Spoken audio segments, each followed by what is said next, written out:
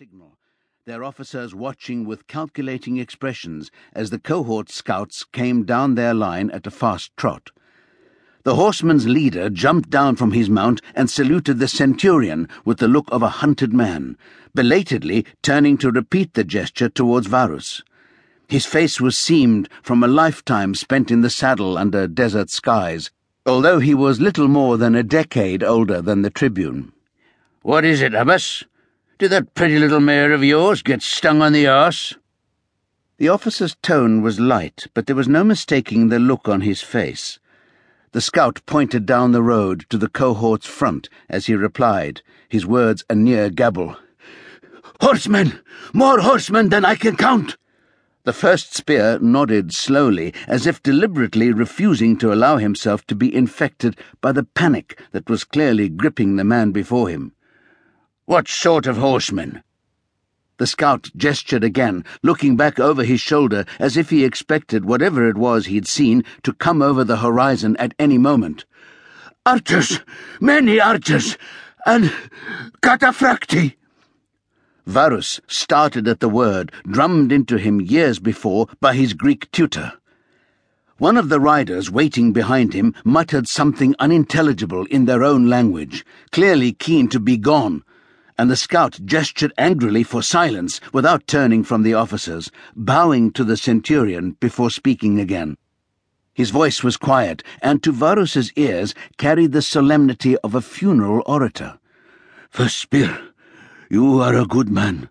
I have enjoyed marching with you, and I will pray to my God for you." The centurion reached out a hand, gripping the other man's arm as he turned to remount.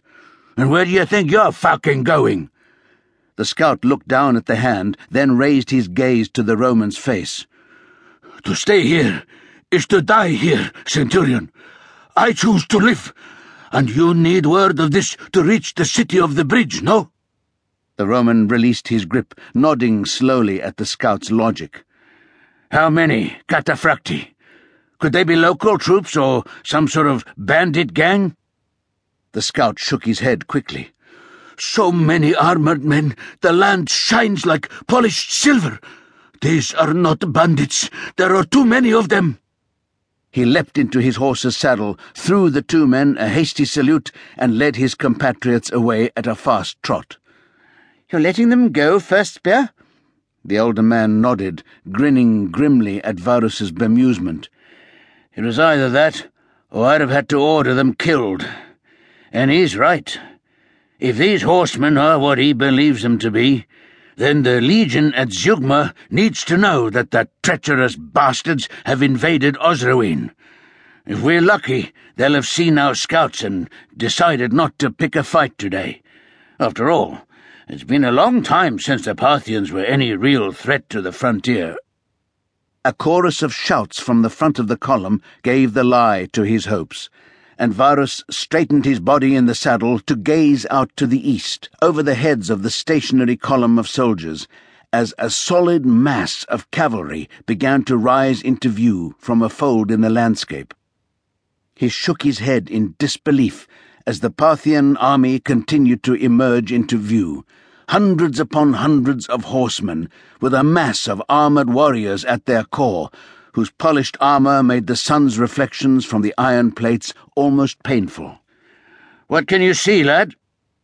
The younger man was silent for a moment more, until a tap on the shoulder from the centurion's stick wrenched his attention from the oncoming enemy. "It's like something out of the history books." He glanced down at the centurion apologetically. "Sorry, First Spear. Just not what I was expecting to see when I climbed out from under my blanket this morning. We seem to be standing in the way of several thousand rather unfriendly-looking cavalry." The centurion was already running for the column's head, with his trumpeter hot on his heels, and after a moment's consideration of the options, the young tribune dismounted, handing the horse's reins to a soldier, and ran after him. Stopping alongside the foremost sentry, the First Spear looked out across the mile of flat, dusty ground that lay between his men and a thick line of horsemen who were trotting their mounts towards the Romans. "Form square! Deploy to the left on me! Double time!" He pulled